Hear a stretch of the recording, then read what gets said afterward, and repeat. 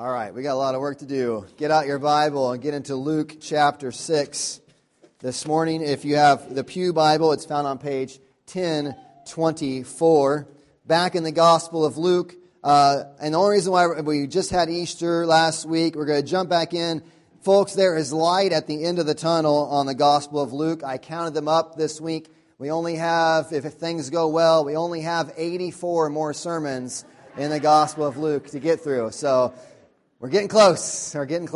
Luke, which also means we need to keep moving. So we'll take breaks. But we're back into Luke chapter 6 this morning. Luke chapter 6, verses 17 through 26. And he came down with them and stood on a level place with a great crowd of his disciples and a great multitude of people from all Judea and Jerusalem and the seacoast of Tyre and Sidon, who came to hear him and to be healed of their diseases. And those who were troubled with unclean spirits were cured. And all the crowd sought to touch him, for power came out from him. He healed them all. And he lifted up his eyes on his disciples and said, Blessed are you who are poor, for yours is the kingdom of God. Blessed are you who are hungry now, for you shall be satisfied. Blessed are you who weep now, for you shall laugh.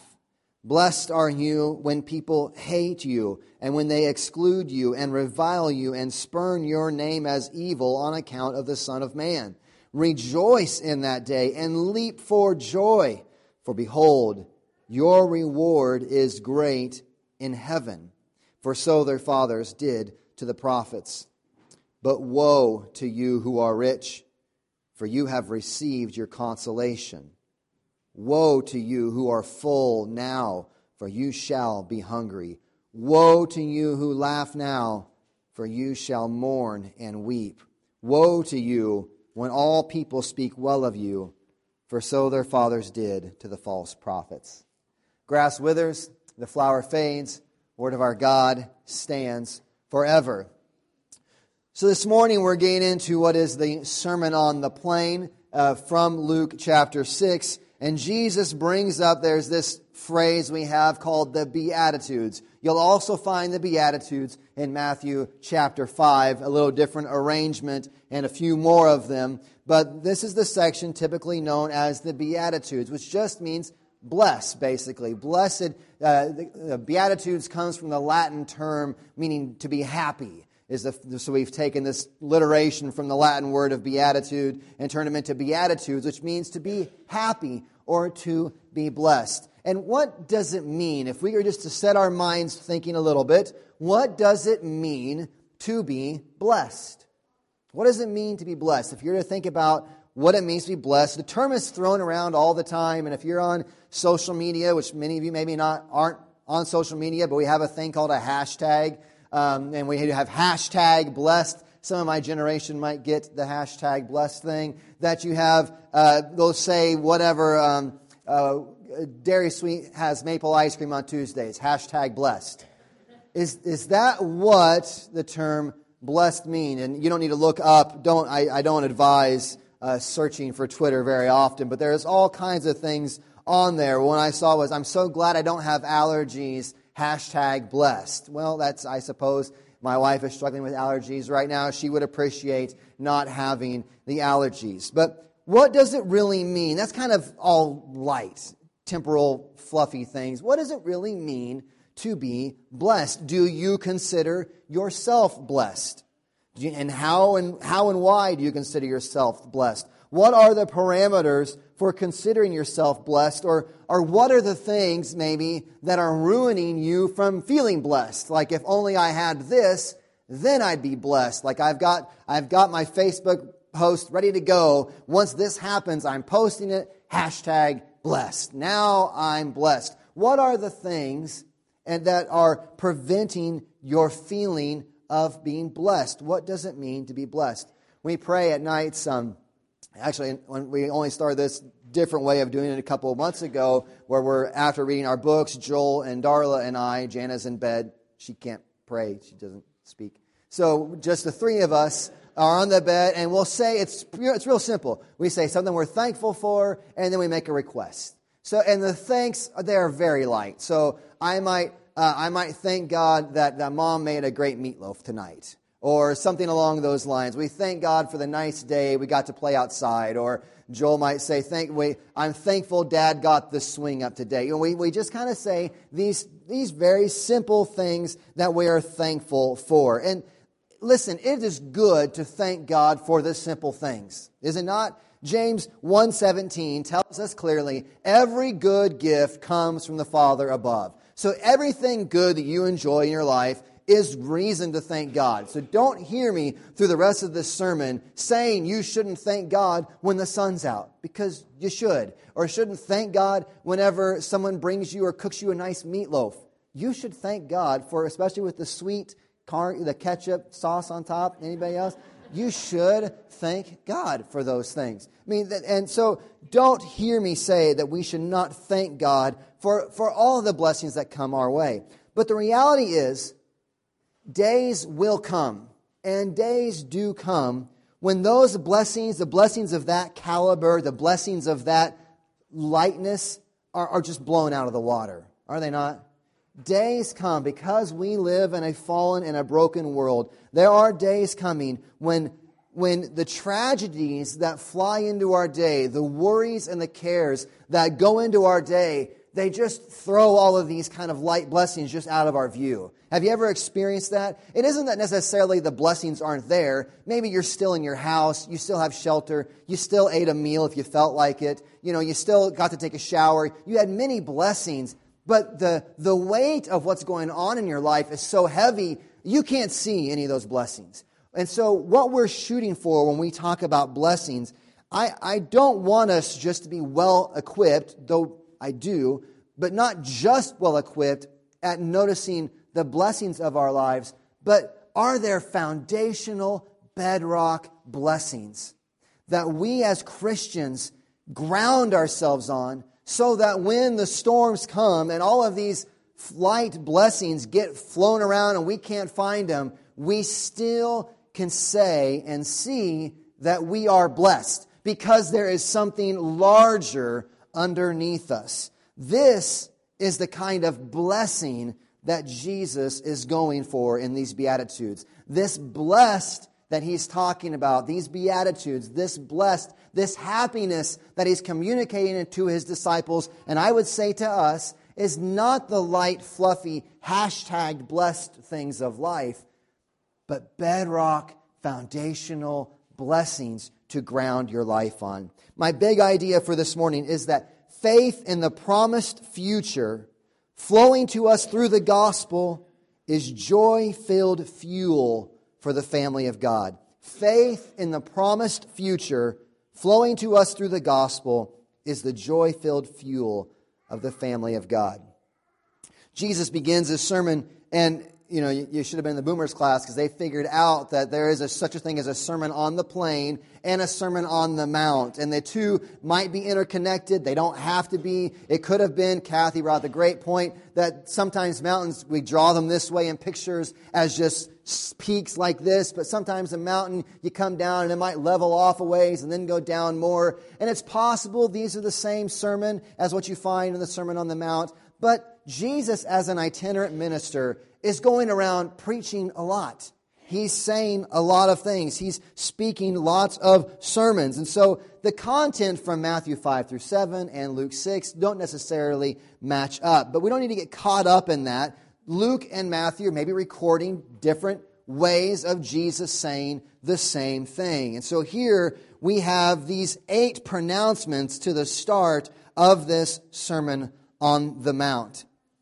We have these 8 sayings, the blessings, these 4 blessings, and then these 4 woes against them. And what you get from these Beatitudes and these woes is a clear dividing line.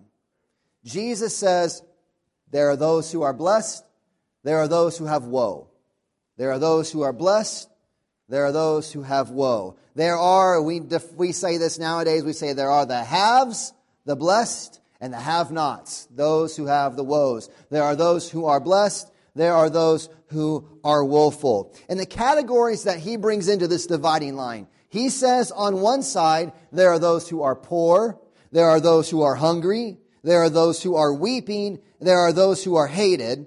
And then on this side are those who are rich, those who are full now, those who laugh now, and those who have popularity, have everyone on their side. These two lines, two categories, poor over here, rich over here, hungry over here, well-fed over here, sorrowful over here, and laughing over here, hated over here, well-liked over here. This is the dividing line. And if you were to give your own declaration, which side, this is the side of the poor, the sorrowful, the hungry, and the hated, and this is the side of the rich, the well-fed, the laughing, and the liked. If you were to say which side is blessed, which side do you say is blessed? Which side do you say is blessed? Over here, now you've read the text, so you're cheating, but if you hadn't read the text, which side is the blessed side? Well, don't we all say the rich are the blessed side? Those who are satisfied, they're the blessed. Those who are laughing, have you seen, is it better to go to a party or to go to a dirge, to go to a funeral? It's a party. These are the blessed ones. Everyone likes these people over here and these people are hated. Is it not common sense to our worldly way of thinking, this is the group that's blessed? Can you agree with that much? I mean, that's what we would say. Here's the blessed group. But Jesus takes this and he turns this upside down, doesn't he? He says, here's the blessed group. Blessed are the poor. Blessed are the hungry. Blessed are those who are weeping. Blessed are those who are hated. This is the blessed group according to Jesus. How in the world can Jesus do this? It defies all of our worldly logic. No way, Jesus. This is not the blessed side. I don't want to be over here. I want to be on this side. This is the blessed side.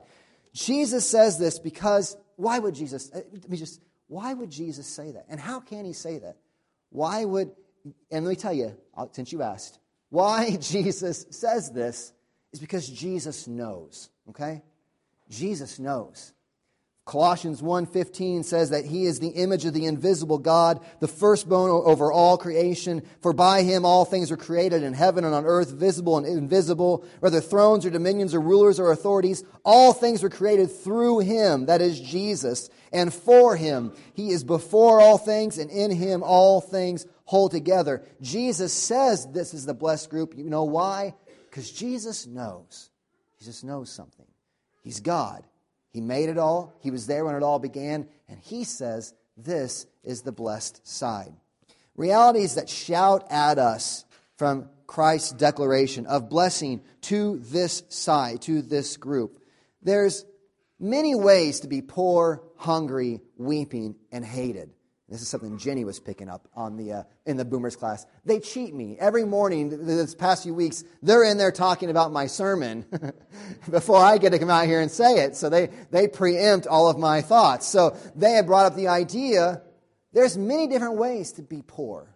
There's many different ways to be hungry, many different ways to be sorrowful. Being poor is not about just not having money, though it certainly would include that. It would also include being poor in spirit. And realizing that when it comes to good works and self-justification, you are broke. When it comes to your state before a holy and righteous God, guess who's poor? Everybody. When it comes to your state before a holy and righteous God, we all as sinful creatures, we are the poor. A.W. Pink says that to be poor in spirit is to realize that I have nothing, I am nothing, and can do nothing, and have need of all things. We have nothing if God does not give it to us. The poor, in reality, is all of us. Being rich is not about just having money, but it's a spirit of self-sufficiency. I got this, God. I don't need any help. I can do all that I need to do. I am the rich. The rich believe they can take care of it all. The rich believe they've got bootstraps they can pull up and get it done. That's the rich. Being hungry is not just being physically hungry, though it could include that. It also includes a spiritual hungering. We don't want to throw out that it could be those who just literally are hungry. But it also includes the spiritually hungry. Those who are longing for something far more than what you have and what you're able to produce in this life. Working and working and working for some sense of satisfaction. That is a lot of our culture. The hungry. Working and working and working, looking for partners, looking for friends, looking for marriages, looking for children, looking for all of these things to bring me satisfaction, hungering and hungering for more. Those who are for what they cannot produce, and those who are full now do not realize that what they have glutted themselves on, what they have satisfied themselves on in this life will not last. And weeping is not just for those who cry real tears. We talked about those who are poor, those who are hungry, but those who are weeping. It isn't like that's just the people who cry literal tears. It's those who are filled with sorrow over the realities of this life. Those who are grieved over the witnessing of pain and sorrow of others. And certainly the weeping includes those who feel the sorrow of their own sinfulness and their own shortcomings. Those who laugh now do not realize that how quickly their laughter can fade away. So when we talk about these categories and the blessing of these two different categories, we have to realize these things, the poor, the hungry, the weeping, the hated, the rich, the well-fed, the laughing, the liked, means a lot more than just those surface level comments. But secondly, these Beatitudes are not just something you make yourself.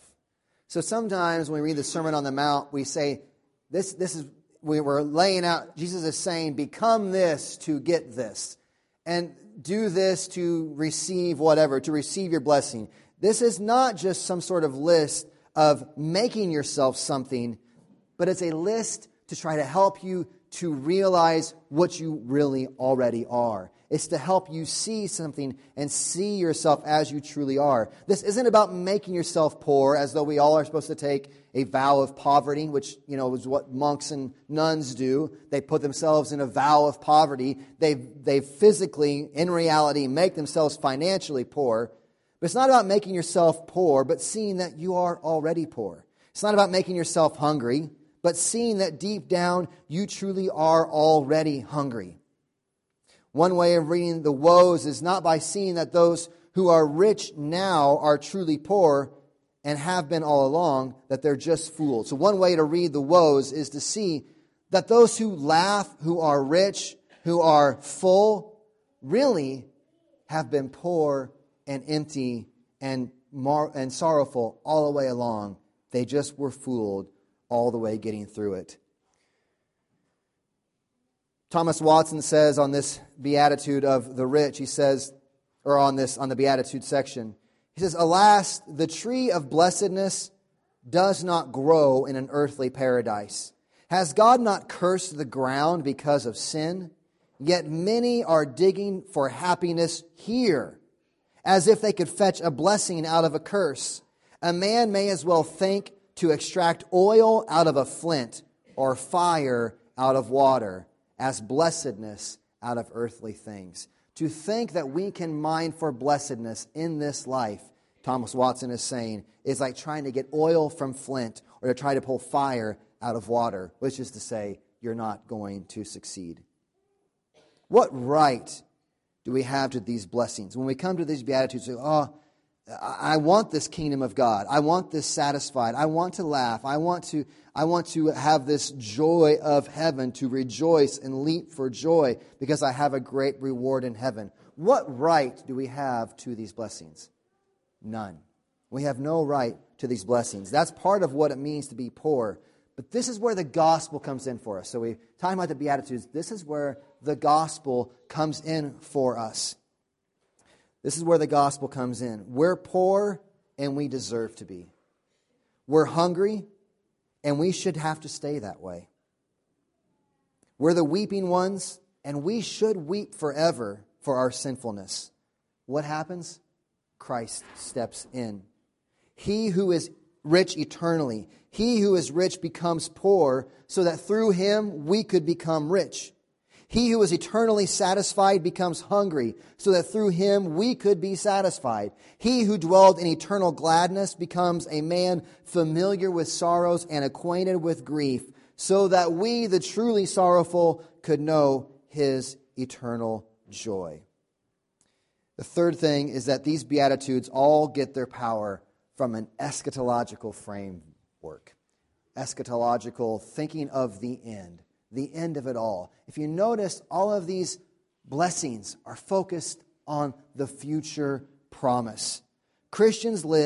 We all as Christians live in the condition of the already and the not yet. In a very real way, those who are poor, the kingdom of God is theirs now, but it is not yet fully realized. The kingdom of God, where God's rule is and God's reign is theirs already, but at the same time, it is not yet fully realized. Those who are hungry, they will be satisfied. Those who are weeping now, they will laugh. These Beatitudes are all thrusting the Christian's view into the promised future. The big idea is that the faith in the promised future, flowing to us through the gospel of who Jesus is, taking our sin upon himself. The faith in the promised future, flowing to us through the gospel, is the joy-filled fuel of the family of God. We have to see how eschatologically, how the end times focused this is. The Christian life is one of a pilgrim. We are ones on the way. We're on the way. We're on a march to somewhere. The Christian walk is a pilgrim walk. We are aliens traveling in a foreign land. We are wanderers, pilgrims in a foreign land. But simultaneously with that wandering, there is a joy in this journey. And it is the joy of the final destination bleeding over into the journey unto. It is the joy of the final destination bleeding over into the journey unto that final destination. Does that make sense what I'm saying there? That the Beatitudes are focused on this end result. Those who are poor, theirs is the kingdom of God. Those who are hungry, will be satisfied. Those who weep now, they will laugh. And the Christian lives in this already not yet environment where the promised future bleeds into the journey unto. The joy of that final end bleeds into this journey unto. Anybody ever go on a long road trip somewhere?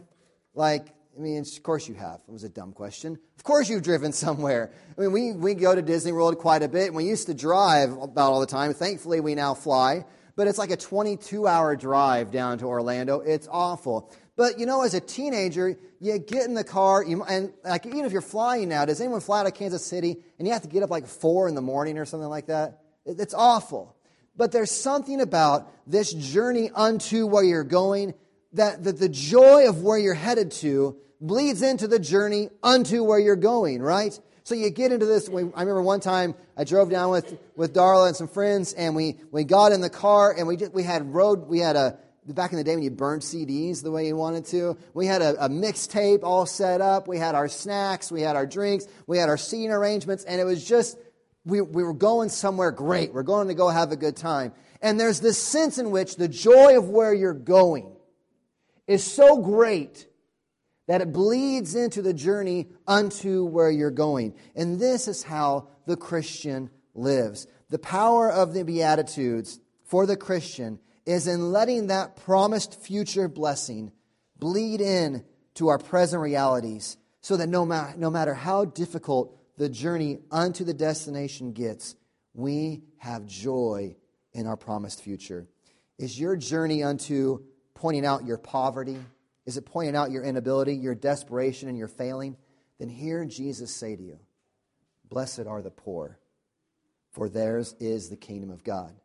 Is your life making you abundantly aware of your hunger for something more than this life provides you? Then hear Jesus say, "Blessed are those who hunger now, for they shall be satisfied." Are you worn out from weeping over the worries of this pilgrimage? Anybody else worn out from weeping over the sorrows of this life? Hear Jesus say, "Blessed are those who weep, for they shall laugh." Let the joy of that final destination bleed over into our journey unto that destination. People make assertions all the time where they'll tell you, oh, things will be okay. You ever get that? You tell them a problem in your life, and they'll say, I'm sure it'll all work out. I'm sure it'll all work out in the end. I'm sure things will be fine. When you're going through something, people have all sorts of sentimentalities that they throw out to you. Assertions, things will be fine. I'll take care of it. It'll all work out. But they're all, don't we know, just empty promises. They're vain statements. They're mere sentimentalities, unless the one who says them has the power to bring them about. People come along and tell you, I'm sure it'll be fine. They don't know, do they? Another human, they don't know if things will be fine. Things might go terrible. We don't know. This life is a broken, messed up world. People come with these vain statements, and they are powerless to make them happen, and they mean nothing to us unless the one who says them has the power to bring them out. That is, unless the one who says them is God Himself. The one who makes these promises is not just me standing up here. It's not somebody you meet in the street saying, I think things will work out. This is the voice of the God-man. This is the voice of our Savior, Jesus Christ, saying, blessed are you who are poor, for yours is the kingdom of heaven. Blessed are you who are hungry, for you will be satisfied. Blessed are you who weep now, for you shall laugh. When Jesus says you are blessed when you are poor, hungry, weeping, and hated, because you will be rich, satisfied, laughing, and loved, you can trust Him because He has secured it with His own life. He has purchased your adoption with His own blood. He has triumphed over death itself. And if He can bring His own future to pass, He can bring it to pass for you as well. Are you longing with me this morning? Anybody longing? Anybody longing to be, for the sorrows to fade? Anybody feel their poverty? Anybody feel their hunger?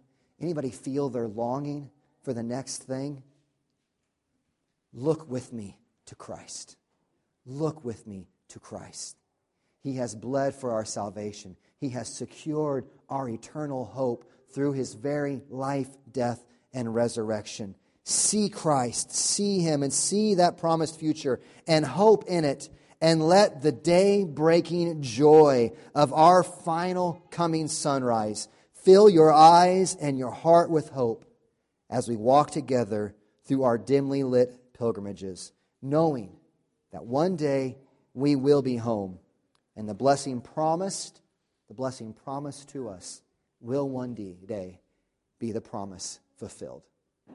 The blessing promised will one day be the blessing fulfilled. Let's pray. Father, we yearn for You. I am here as the poor, the hungry, the sorrowful, the scorned,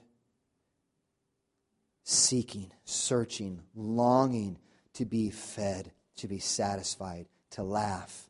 And Father, may our hearts get caught up in the joy and the hope You have provided for us through the gospel of Your Son.